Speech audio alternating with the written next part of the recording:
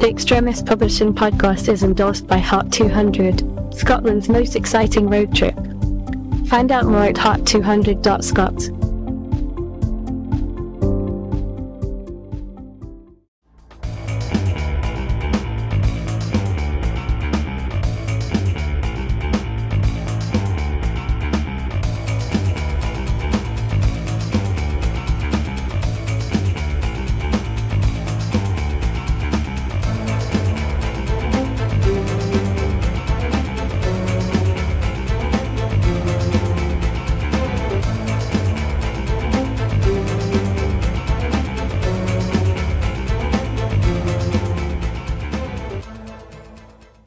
Hello and welcome to the Extremist Publishing podcast.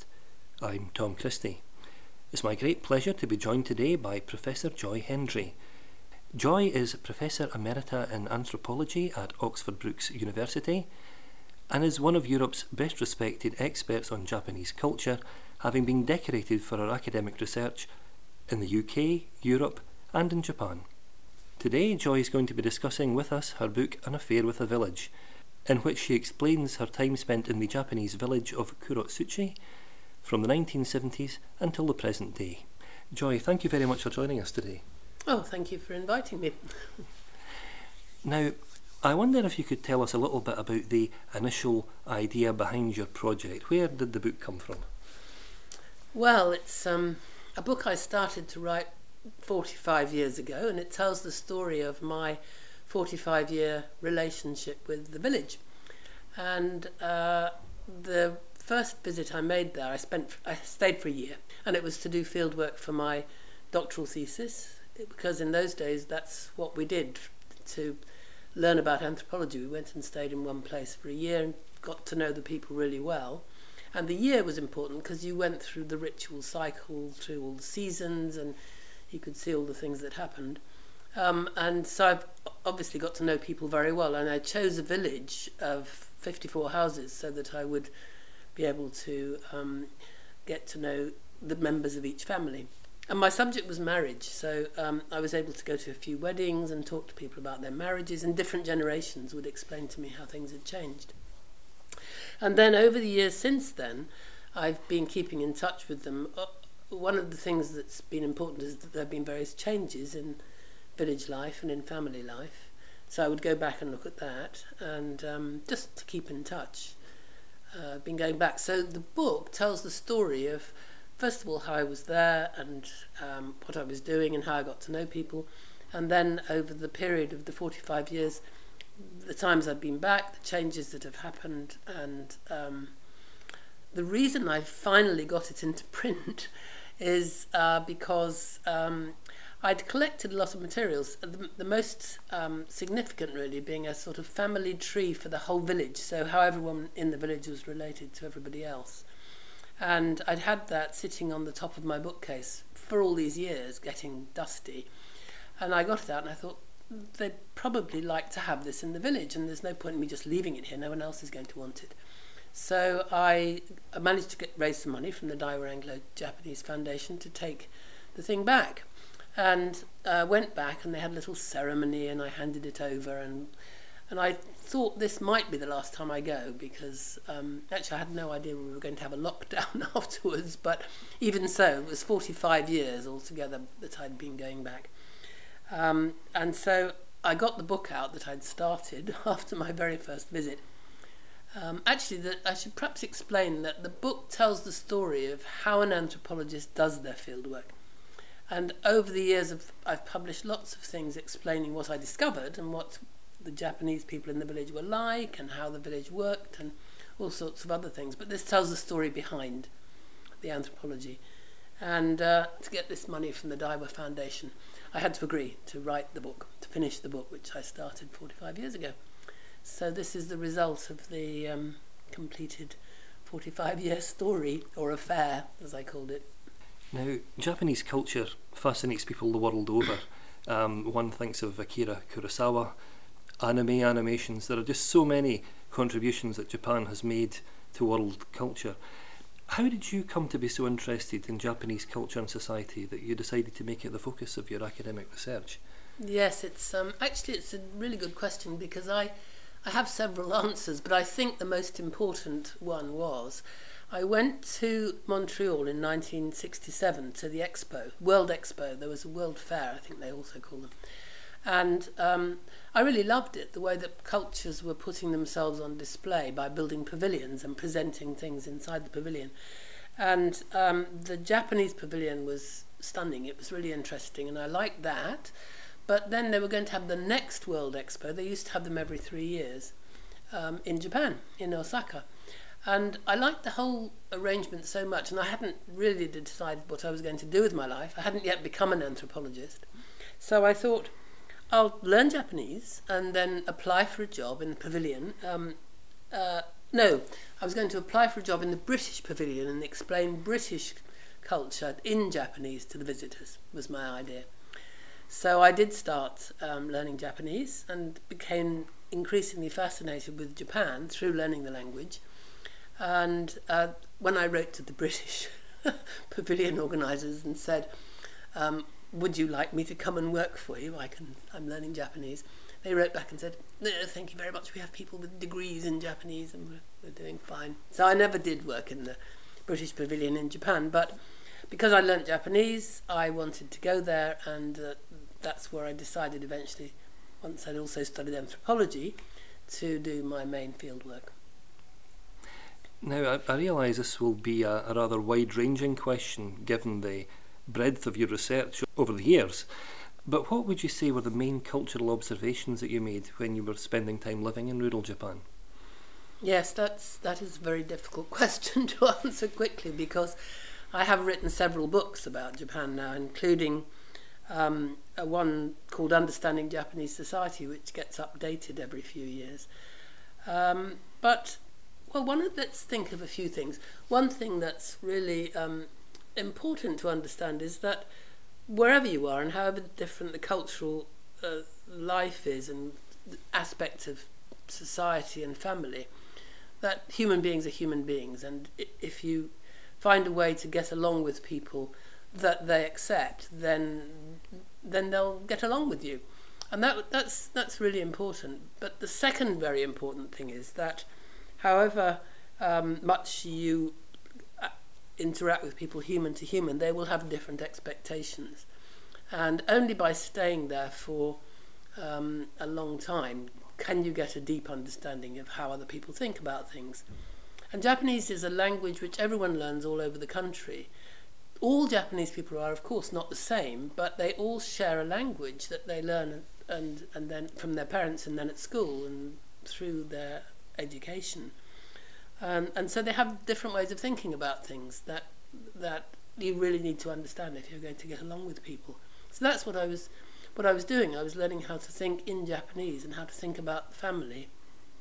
And I can give one example of the family. Japanese people, even back then, were quite wont to say, oh, but our family is just the same as yours. You know, we have parents and children and grandparents. And then one day when a man who was only 37 died in the village, I really got a deep understanding about how that affected the family, and they thought about the family as a continuity through generations. And the man who was 37 was going to be the one who inherited the house from his parents, who were still there, and would hand it on to his children. But because he was the linchpin, if you like, there's a Japanese word actually, he's called the main post, the daikokubashira. Because he died, it threw the whole system into chaos, and people talking about that made me understand something which I could have been there for the whole year and not understood if that hadn't happened. Because I immediately thought of poor children, poor wife, poor granny, poor mother. But that wasn't the way people talked about it, and so that gave me an understanding that went beyond just getting to know people and thinking about how they might be suffering. Well, it must be said, from reading your book, I found it to be full of really interesting cultural observations, interesting encounters, and really fascinating people. Could you tell us about some of the more memorable experiences that took place during that initial period spent in the village? Yeah, I mean, one thing that was really, and this doesn't happen everywhere in the world, but this was the fact, doing research in Japan, people were always willing to help. They were kind, they were generous in that I would hardly leave the village. I had a bicycle and I would cycle in and out of the village because our house was just outside and I had my husband there, and I would cycle in the morning and do my work all day and sometimes into the evenings, and I would rarely cycle back with an empty bicycle basket because people would just pop things in. So the man who was growing oranges would put a few oranges in, and people put vegetables in and flowers, whatever they happened to have. So they were very generous and kind, and I think they liked the fact that I'd chosen that village, because people from other villages would come by and say, "Why have you chosen this village? Why haven't you come to ours?" So I had immense cooperation from the beginning, and that's not the case in other parts of the world. Sometimes people don't like anthropologists being there. So that was one thing that was memorable. Another thing was that people almost competed to be part of what I was doing. So they wanted to, that once they started asking me to stay, for example, to see what it was like staying over in their houses, I got all these invitations to stay in people's houses, which was incredibly helpful because I could see not only what people told me, but how they lived in their houses overnight and in the morning. And, you know, I could go out and work with them and do things with them. And to be invited to do that was, I think, a great privilege. You returned to the village on a number of occasions in the years following the completion of your PhD. What kind of changes did you find there over the passing decades? There are two things, really. There's one thing that Japanese sociologists are always writing about change. And one of the things I found by going back was that the sociologists didn't always get their anticipation of what was happening right. So the family, for example, when I first went there, many of the families were continuing families, so there'd be houses with 3 generations, and they would expect to pass it on to the next generation. And the number of houses that still do that has diminished over the years. So that's one major change. Now, the Japanese sociologists were saying from the beginning, oh, we're all going to have nuclear families, this continuing family is not going to exist anymore. But in fact, what's happened is they take their statistics by looking at how many people are living in a house. And one of the things that happened is that people started building an extra house next to their main house for the young couple. So they would be classified as 2 separate houses, but they would be so close that they would be working together and doing festivals and ceremonies together, and just because they weren't sleeping in the same house didn't mean that they weren't living as a continuing family. So that was a really interesting thing that I discovered over the years, that I was looking at the way Japanese expected things to change and finding that actually it was slightly different when you're going back and have a long-term relationship with people. Well, one thing that's very clear from the book is the number of amazing friendships that you forged with the villagers. How have these friendships developed over the years? Yes, well, of course, we've all grown old together. Well, not necessarily all of us, because not everyone was my age, but the people who were the same age as I was when I was there, we've grown up, we've got married, we've had children, we've gone through the various stages of life, and I was trying to find out about the 3 generations when I was there, and people who had time to talk to me were often the oldest people. So I would get to know them quite well. But then going back over the years, I would build up a better relationship or a different relationship with the younger people in the family who I hadn't known so well. So that's one example. But the main family that I got to know better than any others was the one that lived next door to me. And their daughters, who were just at school when I was there, and their son, have... well, actually, not the second daughter. So the first daughter came to visit me. She was the very first visitor to come to both England, where I was working, and Scotland, to this very house where we are now. And then I've stayed in her different houses when she got married and moved, and that family's son as well. He was a 2-year-old when I was doing the first field work. And he and his wife have been here, and I've stayed with them, and so I've seen them change over time, and we've gone through various procedures. So we can compare notes about bringing up children. And actually, that was a project I did later, I was looking at marriage that time, and then I went back and did another project on looking at how people bring up children.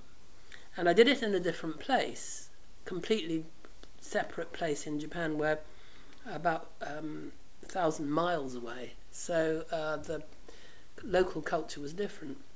But I went back to the village and talked to people about how they were bringing up their children there. And because I'd got age mates, if you like, people of the same age, we could compare notes about our very own children. And I took my children back with me. So that time they were there running around playing with the children of the same age, and I could chat to the mothers. And so that was the way that we got to know each other very well. And the family that I probably got to know, well, apart from the neighbours, the family in the village that I have kept in touch with and got to know probably better than any others is the family of the carpenter who came to build a Japanese room in Oxford Brookes University.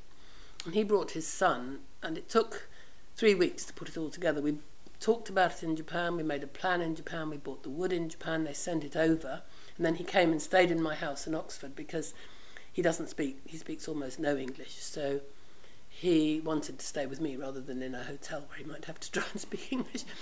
And so they stayed with us, and it was just great because his wife and I think a cousin came, and we did a bit of sightseeing and tourism as well. And because we were all staying together in that close proximity, we got to know each other really well. I don't actually stay with them when I go back. I stay with the neighbours, who are my closest family, really. But the people who, the family of the carpenter, always invite me and visit, and we eat together and so on. Yes, 'cause that's an interesting thing, isn't it? I mean, you do explain in your book about people who've come from the village to the UK to visit you here. Did you get much of an impression of what their observations were of British culture? Oh yes, they always we always compare notes and explain things. The people of approximately my age who lived next door, who came to stay, didn't adapt very much. So I really had to adapt when they were in Scotland, especially to let them live as they wanted. I mean, they came into. Can I describe the room we're sitting in?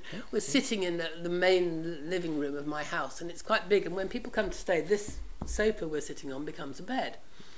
Now, this Japanese family felt uncomfortable being in such a big room, and so behind the sofa, between here and the window, there's a space which is not very big. There's a window seat, and you can sit there, and it's quite small. And they settled in that area, as if to make it their own little space. So they adapted, and I adapted to them, and they adapted to being here. And we ate fish every day, the whole time they were here, because they didn't want to eat meat, and they loved fish.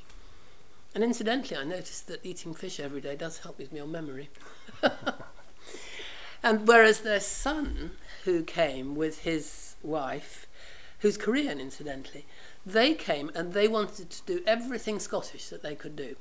So we had to go. We went and visited various sites, and he wanted to buy a tweed jacket and a deer stalker, and he even bought a bandsman's raincoat that people wear over their bagpipes because he wanted to be very Scottish. And they tried everything. They tried haggis. They loved whiskey, and they made me buy a huge haggis for them to send back to Japan. And sent pictures when they got back. So it depends obviously on the person, but people had different reactions. That's just giving you two examples. But the carpenter and his wife and son and the four of us would go out, and when we went to a pub, because we thought we'll show them what this is in England, not near Oxford. They wanted to, and we got the menu to eat in the pub. They said, well, let's have a little bit of that and a little bit of that, and put it on the table and try things out, as one does in a Chinese restaurant or in a Japanese restaurant in Japan. So that was a kind of interesting experience that we had. They wanted to know what the different foods were like, but the way we did it was adapting a sort of Japanese method of putting things on the table and trying. So there was a plate of fish and chips and a plate of spaghetti bolognese and different things that the pub offered. Yeah, I mean, that must have been an interesting experience for them, because I think of things like Iron Brew and deep-fried Mars bars, where there doesn't seem to be any kind of correlation in Japanese cuisine for these things. No, there isn't. No, but they have their own weird things. I mean, the thing that Japanese love to give you for breakfast, which they think you'll hate, is a kind of fermented bean paste called natto.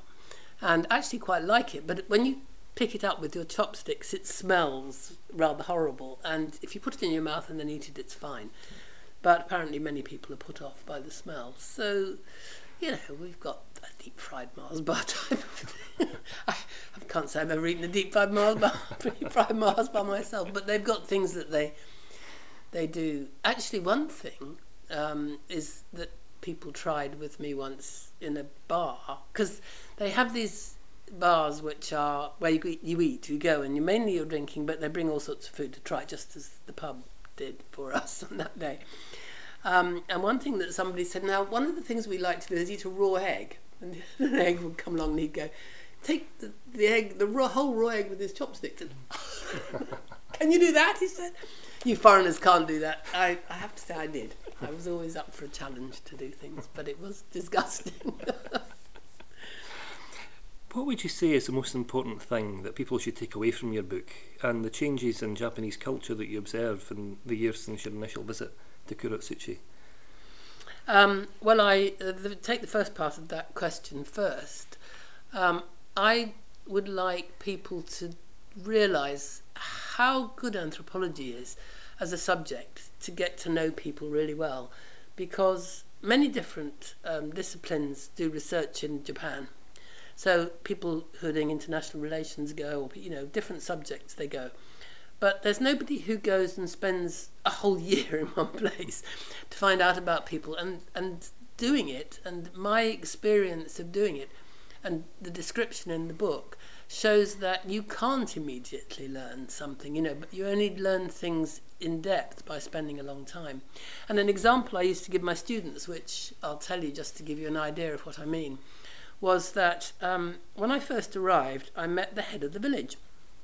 And he said, what are you going to be looking at? And I said, well, I'm interested in marriage and the ways people meet and come together to get married.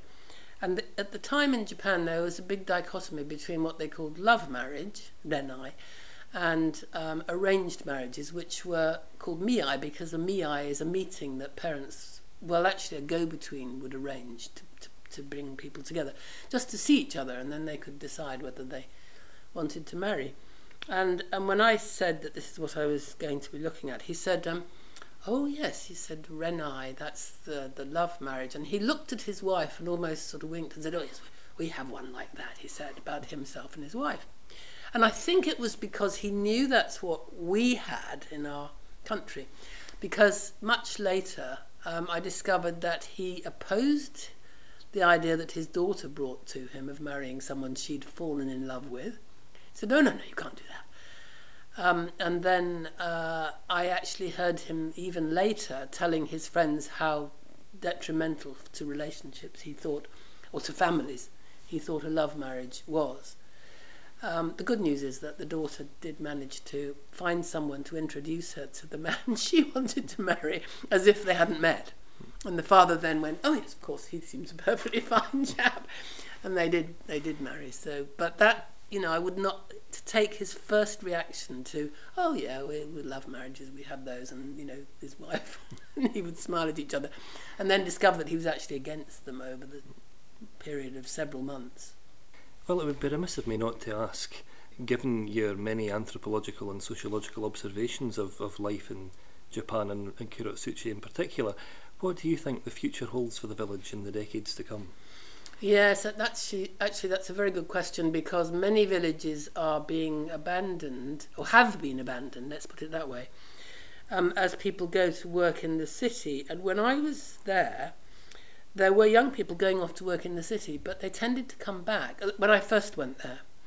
And then over the years, they haven't been coming back. And as children got better educated, when the old ladies, when I was first there, were educated, they could write me letters, lovely letters, beautiful letters, with very complicated Japanese kanji script, which I would have sometimes to get Japanese people to help me to read. But then they didn't stay in school after that, so they'd leave after 6 years or something. Whereas by the time I went there, their grandchildren were beginning to go to university. And if they went to university, then they tended not to want to come back and look after the farm. They wanted to do something else. So there were people leaving and staying away, but many people were still coming back, so the village was operating quite well. And over the years, many villages all over Japan have become quite abandoned as the young people go and the old people die. But I have to say that a new thing that's occurred, especially since the big tsunami in 2011, is that many people went up to that rural area of Japan to help. And they went from the cities. They discovered that life in the country was actually quite enjoyable. And so some of them started settling. And 2 or 3 anthropologists are now looking at a return. I mean, people have always talked about how the return is important to the country. But what's happening now is people can go and live in the country, miles from the city, and they can communicate using the internet. You know, they don't have to be in their offices, as we've discovered over lockdown. So I think I'm not too despondent about especially that village, because they grow chrysanthemums, which do really well. They grow tea, which has done tremendously well. They now have the tea, which has been classed as the second best in Japan, coming from that area. And so they do have an economy which is doing well. And the people who've focused on growing chrysanthemums have gradually increased the size of their greenhouses and the number of... They employ people to work for them, which they never did at the beginning. It was just the family at the beginning. So I think that particular village will continue to thrive. It's got people who do business who live there, as well as the horticulturalists. But I think and other parts of Japan are seeing a bit of a renaissance as well. I mean, it's so beautiful. Rural Japan is very, very beautiful. And like Scotland, you know, people want to be in beautiful places if they can. Once they've got past the excitement of living in a city for a while. So I'm not too despondent. I think that rural Japan will, that particular area anyway, but rural Japan in general will probably be all right. I don't know. That's not a very good place to end the sentence, is it? But anyway, that part of Japan is probably going to be fine. Well, Joy, thank you very much for sharing your thoughts with us today. I very much enjoyed your book. I found that it illuminated a really fascinating community and brought alive many interesting cultural observations about a society that has really brought so much to the world, artistically, creatively, and in so many other ways. Thank you very much for having joined us today. Well, thank you for inviting me again. An Affair with a Village is available to buy from all good online retailers and independent bookshops worldwide. Thanks for joining us today. I hope that you'll tune in again soon.